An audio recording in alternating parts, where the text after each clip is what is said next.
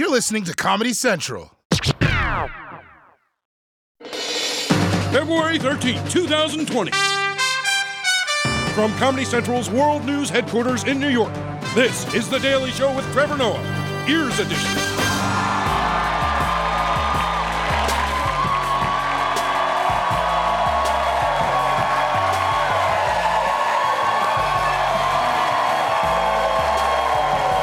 Welcome to The Daily Show, everybody. Thank you so much for tuning in. Thank you for coming out. Thank you so much for being here. Take a seat. Let's do this thing. I'm Trevor Noah. Our guest tonight is an actor and comedian whose new movie is called Olympic Dreams. Nick Kroll is joining us on the show, everyone. Also on tonight's show, Mike Bloomberg is up against the wall. Roy Wood Jr. takes us to the Chitlin Circuit and why your airplane seat could get you punched. So let's catch up on today's headlines. Let's kick it off with climate change. Antarctica is currently seeing record-breaking warm weather. But if you're thinking about going there for a picnic, you better be careful about where you sit. A massive iceberg about 3 times the size of the city of Paris has broken off a glacier in Antarctica. Satellite images show the iceberg breaking away from the Pine Island Glacier in recent days. It comes as temperatures on the Antarctic Peninsula spiked to a record 65 degrees Fahrenheit. Scientists also captured this moment when a glacier recently collapsed in the very same region. Take a look at that. Wow, giant chunks of Antarctica are breaking off. You know who I blame for this? Harry and Meghan. Now, everyone's trying to be independent. I want to be my own iceberg. I'm out. And guys, honestly, I don't know how we're going to stop Antarctica from melting. Like, we either fight to lower global temperatures or we send icebergs to black churches so they can learn how to cool themselves off. Ooh, baby, you melting because of the devil. And did you hear them say that this iceberg is 3 times the size of Paris? I don't actually know how big that is. And I don't know why the news does that. Why are they giving me measurements that require me to travel to Europe, huh? So what, now I have to go wander around Paris 3 times to understand? All right, that's not practical, and it's gonna get boring, because the first time you see the Mona Lisa, it's amazing. By the 3rd time, you're just like, why is that creepy lady staring at me? If you need a creative measurement, it's a giant block of ice. So just tell me what it is in ice terms, you know? Like, how many frozen margaritas are we talking? That's what I wanna know. Or if you can't be helpful as the news, have some fun with it. You know, they should be like, scientists say the glacier is so big, it's the size of your mama's panties. Oh! Anyway, climate change is gonna kill us all. Let's move on. Airplanes. They used to be a magical way to travel in style. But these days, they're so cramped and frustrating, it's turning into Fight Club in the sky. A passenger on a recent American Airlines flight says a man assaulted her by continuously punching her seat. See that guy back there punching that woman's seat? So that is Wendy Williams sitting in the seat there. She said the man initially asked her to recline up while he ate.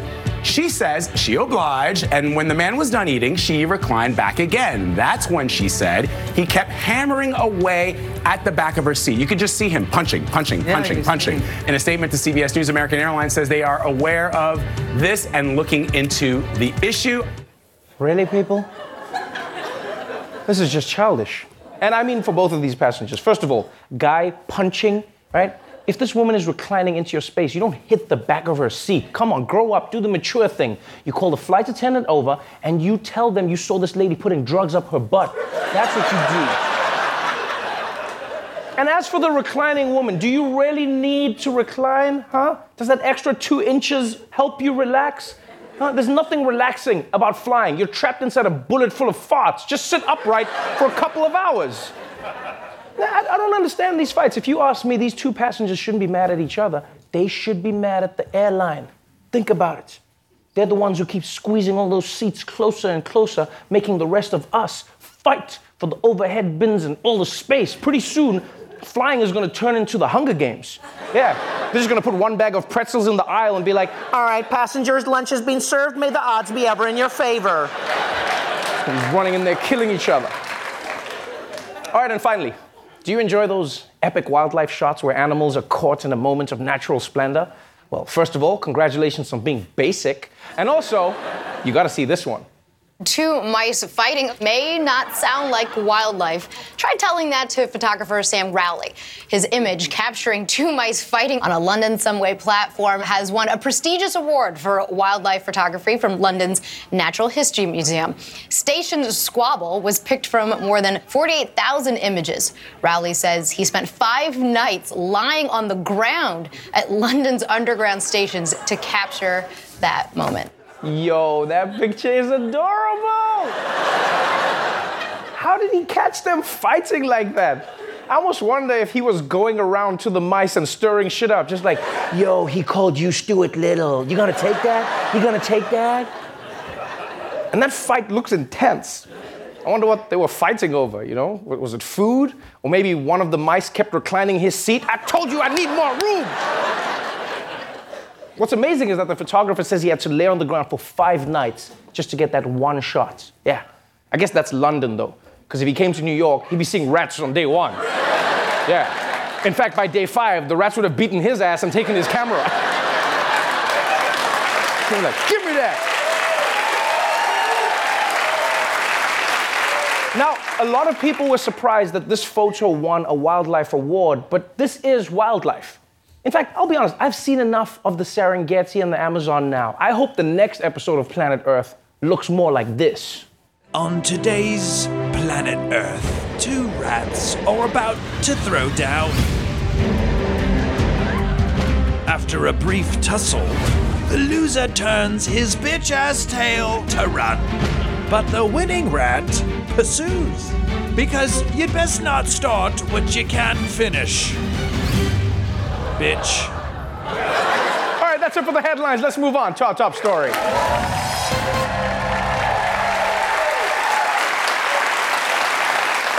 The Democratic primary campaign. When it started, it was all kumbaya, let's beat Trump together. But now it's turned into a season of Game of Thrones. Everyone backstabbing. The House of Bernie has grown in strength and size, while facing a challenge from the Kingdom of Buttigieg. Meanwhile, the once powerful Lord Biden is slowly watching his influence slip away. And don't forget, once they're all done fighting each other, they will have to face off against the ultimate enemy, the White King. But, just like Game of Thrones, there's one character who's been off in the wings plotting the whole time, the Imp. You see, national polls now have billionaire Mike Bloomberg moving into 3rd place. And President Trump has taken notice of this big little threat, and he's already trying to defeat him in a trial by Twitter. A Twitter war heating up between President Trump and one of the men who wants to take his job. The president took aim at former mayor Mike Bloomberg, saying Mini Mike is a 5'4" mass of dead energy who does not want to be on the debate stage with these professional politicians. No boxes, please. Bloomberg responded, writing, "We know many of the same people in New York. Behind your back, they laugh at you and call you a carnival barking clown. They know you inherited a fortune and squandered it with stupid deals and incompetence. I have the record and the resources to defeat you, and I will."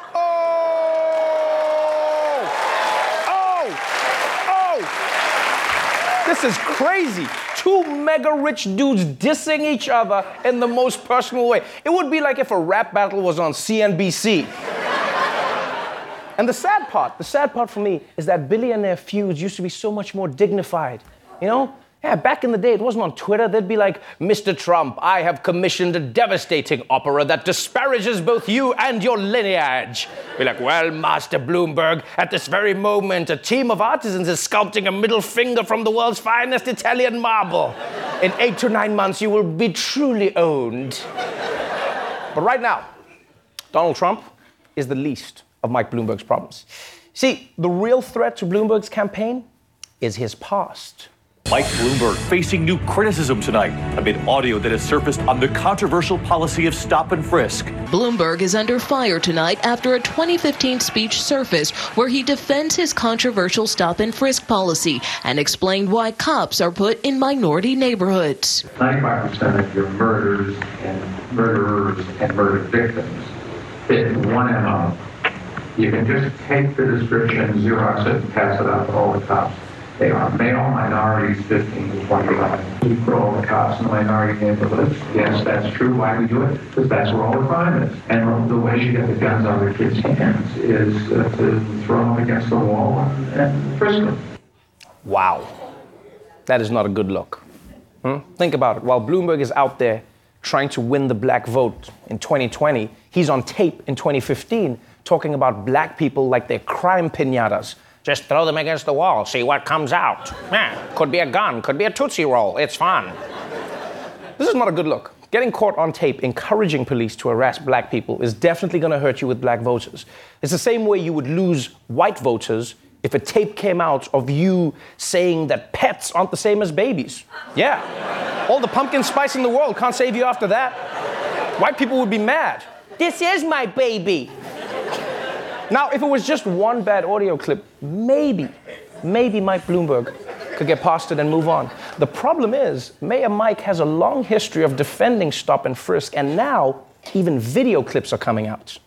And yet another video clip drops tonight, purporting to show Mayor Mike Bloomberg discussing hot topics with racial overtones. They just keep saying, oh, it's a disproportionate percentage of a particular ethnic group. I think we disproportionately stop whites too much and minorities too little.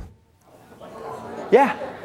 According to Mike Bloomberg, white people were the real victims of stop and frisk. Imagine that. Black people and Latinos spent years saying that they were being harassed by the police. And Bloomberg's response was, I hear you. We have been unfair to white people. It almost feels like if Bloomberg was Abraham Lincoln, he would have ended slavery, but for the totally wrong reason. Be like, we need to end this cruel abomination. Too many white people are getting carpal tunnel in their whipping hands. We've got to help them. Now, since these clips came out, Bloomberg has been facing a lot of pressure to explain himself. And something tells me he's struggling with how to respond. Campaigning in Tennessee today, Michael Bloomberg expressed regret for comments from 2015 about New York City's controversial stop-and-frisk policy. Mr. Mayor, why did you say what you said in that 2015 speech?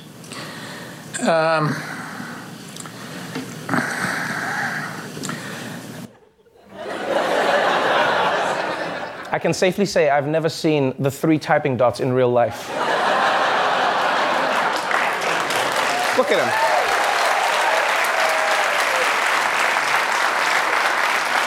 You never see him like this. Mike Bloomberg hasn't been this stressed since he got into that fight in the subway. But my bad, I shouldn't have interrupted. I'll let him answer.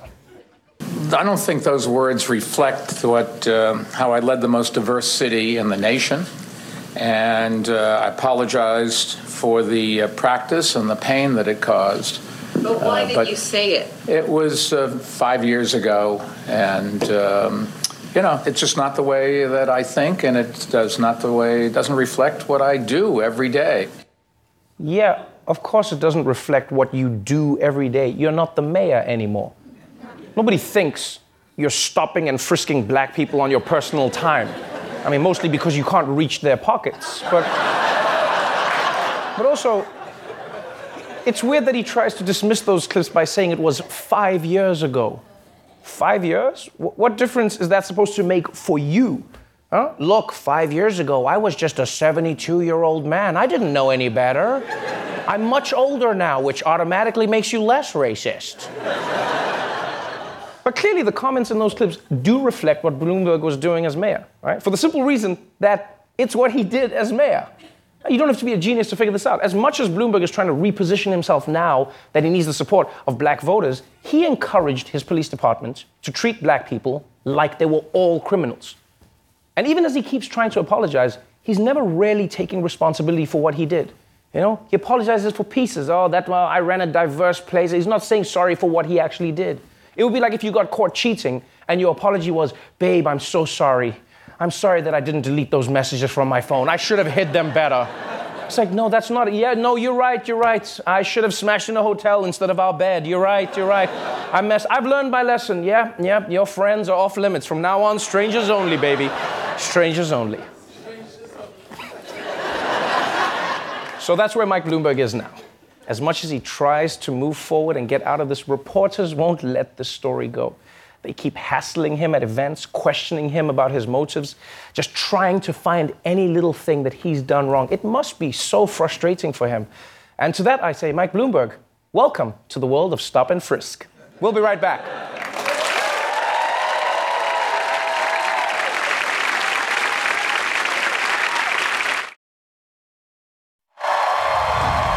Welcome back to The Daily Show. It's February, which means it's Black History Month, and we're celebrating all month long with Roy Wood Jr. honoring the unsung heroes of Black history in another episode of CP Time.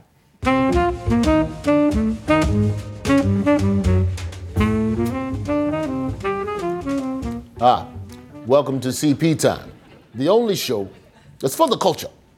Today, we'll be talking about the history of black entertainers. I know these days you can see black performers on all the biggest stages, the MTV Awards, the Grammys, and even on Broadway. I once paid $1,000 for tickets to see Hamilton. Turns out they was fake. Apparently they don't print Broadway tickets on the back of Jamba Juice receipts. Lesson learned. But what a lot of people don't know is that back in the day, the biggest stages and best venues only allowed white performers. And so, many black performers actually got their start on the Chitlin Circuit, which was the name given to a network of theaters and clubs where black performers could play for black audiences. It was like BET, but without all the Martin reruns. The Chitlin Circuit was first established in Indianapolis by Denver Ferguson, a man who looks like Chris Rock in the new season of Fargo. Ferguson started the Chitlin Circuit as a way to launder money from illegal lottery games, but it unexpectedly became a huge success. That's right. By trying to break the law, Ferguson accidentally started an artistic revolution. It was like the time I tried to vandalize my ex-wife's apartment and ended up launching the street art movement, Banks in my ass. The Chitlin Circuit went on to launch the careers of legends like Aretha Franklin, Marvin Gaye, and Duke Ellington. Without Duke Ellington, we wouldn't have legends like Kenny G. The boy may look funny, but I made all my favorite children to the sound of his saxophone. G is for God damn, that's smooth. I actually have tickets to see Kenny G this weekend. Oh wait, these are for Lenny G.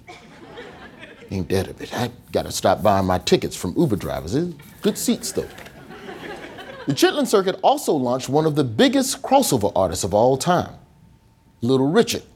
We all remember his smash hit, Tutti Frutti. Everyone was singing a wop, bop, a loo bop, a wop, bam, boom. But what you might not know is that Little Richard had to rewrite the original lyrics to Tutti Frutti to make them less sexually charged for white audiences. The original lyrics to the song went like this. These are the real lyrics. Tutti Frutti, good booty. If it don't fit, don't force it. You can grease it. God damn, Little Richard, you're filthy. And I like it. Another man who was vital to the success of the Chitlin Circuit was Don Roby, a music promoter and the first black music mogul. Unfortunately, Roby did not have the best reputation. He was known as the gangster of gospel because on several occasions, he pulled a gun on gospel artists and demanded their publishing rights. That's right. He held up gospel singers. In fact, that's where gospel singers got this move from. Oh, shoot. Oh, Lord Jesus. Don Roby's ruthless business tactics paved the way for black record moguls like Suge Knight, a man who I have nothing bad to say about, because I do not like being murdered. That's all the time we have for today. I'm Roy Wood Jr. This has been CP Time.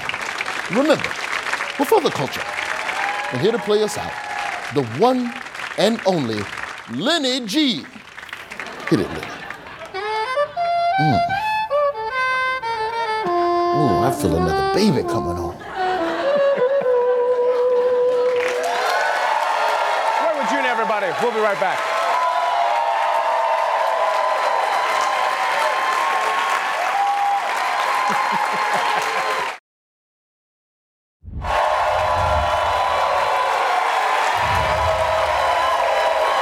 back to The Daily Show.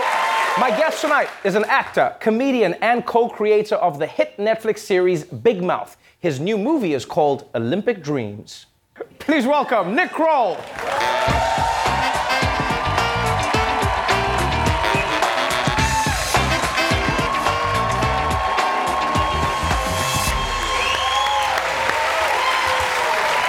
Welcome to the show, my friend. Thank you. I'm not gonna lie, this is one of the stranger movies that I've watched, and I enjoyed it. Oh, good. I really did. Thank you. Because there were moments when I was watching, I was like, wait, when it starts, it's like, is this a documentary? And I was like, no, that's Nick Kroll. Yes. And then the film goes on. Just to help me understand here, this is a movie about you're playing a dentist. Correct. I'm not an actual dentist in real life. You're playing a dentist who is at the Winter Olympics. Yes. But all of this actually happened at the Winter Olympics. Yeah, so I made this movie with a couple, Alexi Pappas and Jeremy Teicher. Alexi is a summer Olympian. She ran at Rio. They got a grant from the Olympic Committee to go and make some art at the Winter Games. They brought me in to be a part of it, and I helped them sort of shape the script a little bit. About 2 weeks before the Olympics, I signed on to do it. Then we flew to Korea and shot a movie, just the three of us, no crew, inside of the Olympics. No crew? No crew. It was just the three of us. So I was lugging a dentist chair around Korea because we had no crew, because we were shooting inside the Olympic Village. Right. So they don't give out passes to very many people to get inside of the Olympic Village. Right. Because we were part of the Olympics, we had access to elements of the Olympic Games that nobody's ever really seen before. I've never seen pieces of the Olympic Village the way I saw them in this film. I've watched documentaries about the Olympics. I've seen behind the scenes before the events. You never see the Olympic Village like where the athletes just eat. Yeah, you have real athletes in the movie as well. I'm the only. I mean, Alexi's an actor, in addition to being an Olympian. Every other actor in the film is an actual Olympian who was there competing at the time. Wow. So those guys that I was interviewing are real snowboarders who were on the Olympic team, and I'm a dentist giving them dental exams and interviewing them about their experiences. Like, one girl had been called up, she didn't make the Olympics, and then got a call halfway through the Olympics that someone had been injured, and she was getting called up to then appear at the Olympic Games, and showed up in the middle. Wait, so help me understand this though. So people there thought you were a real dentist. No. Although I get it. If they saw me, they'd be like, yeah, that guy looks like a dentist. No, it was, they knew that they were part of a fictional film. Got it. All right, cool. But I was also dressed as a volunteer in that volunteer jacket.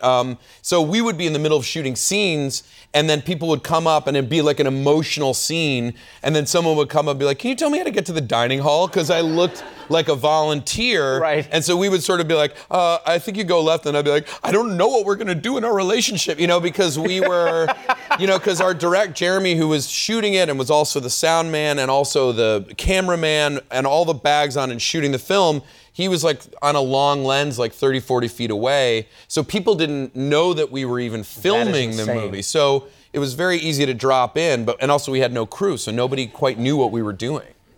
This is an insane way to shoot a movie. It was an insane way to spend like 2.5 weeks. It was so cold, it was insane. What did it feel like to be definitively the least athletic person in like a mile radius? Like everyone else, there's an athlete. Everyone, and I mean everyone. Everywhere. And then there's you. Well, Mike Pence was there as well. He was at the Olympics. Yes. Yeah. He was. Okay. Looking thick. He can feel you saying that. Stop it. Let's talk a little bit about Big Mouth. Yeah. One of my favorite shows of all time, animated series on Netflix. And I remember when I first started watching it, I was like, oh, this is just going to be a cartoon. It's just going to be funny jokes. And it's actually a really educational show that I wish I got the chance to watch as a prepubescent teen or even younger. Because, I mean, like, you're teaching kids about sex. You're teaching kids about, like, hormones, growing up, like, gender dynamics, everything. The show's just been renewed for a third season. No, 3 more seasons, actually. Yeah. Congratulations. Thank you very much. 3 more seasons. I'm truly fascinated about how you even began to think about a show doing what it's doing right now. Well, part of the way I thought of it was I didn't. In that partners, Andrew Goldberg and Mark Levin and Jen Flackett, brought me the idea. Andrew and I had grown up together since first grade. We've known each other. He went on to become a writer for Family Guy. They brought me the idea about a show about two kids going through puberty based on me and Andrew's life. And I was a very late bloomer. He was a very early bloomer. And his parents waxed his upper lip when he had Lord. And they waxed his upper lip and pulled it off. And so for years he couldn't grow any facial hair. He could grow a full beard by the age of 13 and nothing here. So we called it his reverse Hitler. And so we figured it just felt like ripe to do a show about puberty. And then it's sort of, as we've continued to grow it, realized it's really this show not only about these two boys, but about a bunch of different boys and girls and sexual development and adolescence and puberty on a much grander scale of what we're all going through and the things that happen to us in that period of life, how they then stay with us. We have these hormone monsters, and in season 2 we have a shame wizard. Yep. And these things are foundational for who we become for the rest of our lives. I honestly hope that there would be schools in America where they would get kids to watch the show as part of their curriculum, because I think it's great sex ed and it's fun if you're a kid. It's not, you know what I mean? It's not soft in any way. It's really hardcore. Yeah. But you learn things that you think about as a kid. Yeah. Like I thought about when the shame monster pops out when this kid is masturbating all the time, and I was like, anyone who's masturbated knows that feeling of just shame on you. Yeah, and I was actually talking to Mike Pence about that, and.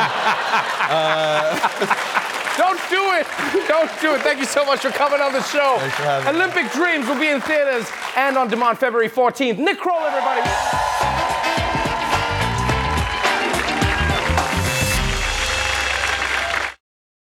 The Daily Show with Trevor Noah, Ears Edition. Watch The Daily Show weeknights at 11, 10 Central on Comedy Central and the Comedy Central app. Watch full episodes and videos at thedailyshow.com. Follow us on Facebook, Twitter, and Instagram, and subscribe to The Daily Show on YouTube for exclusive content and more.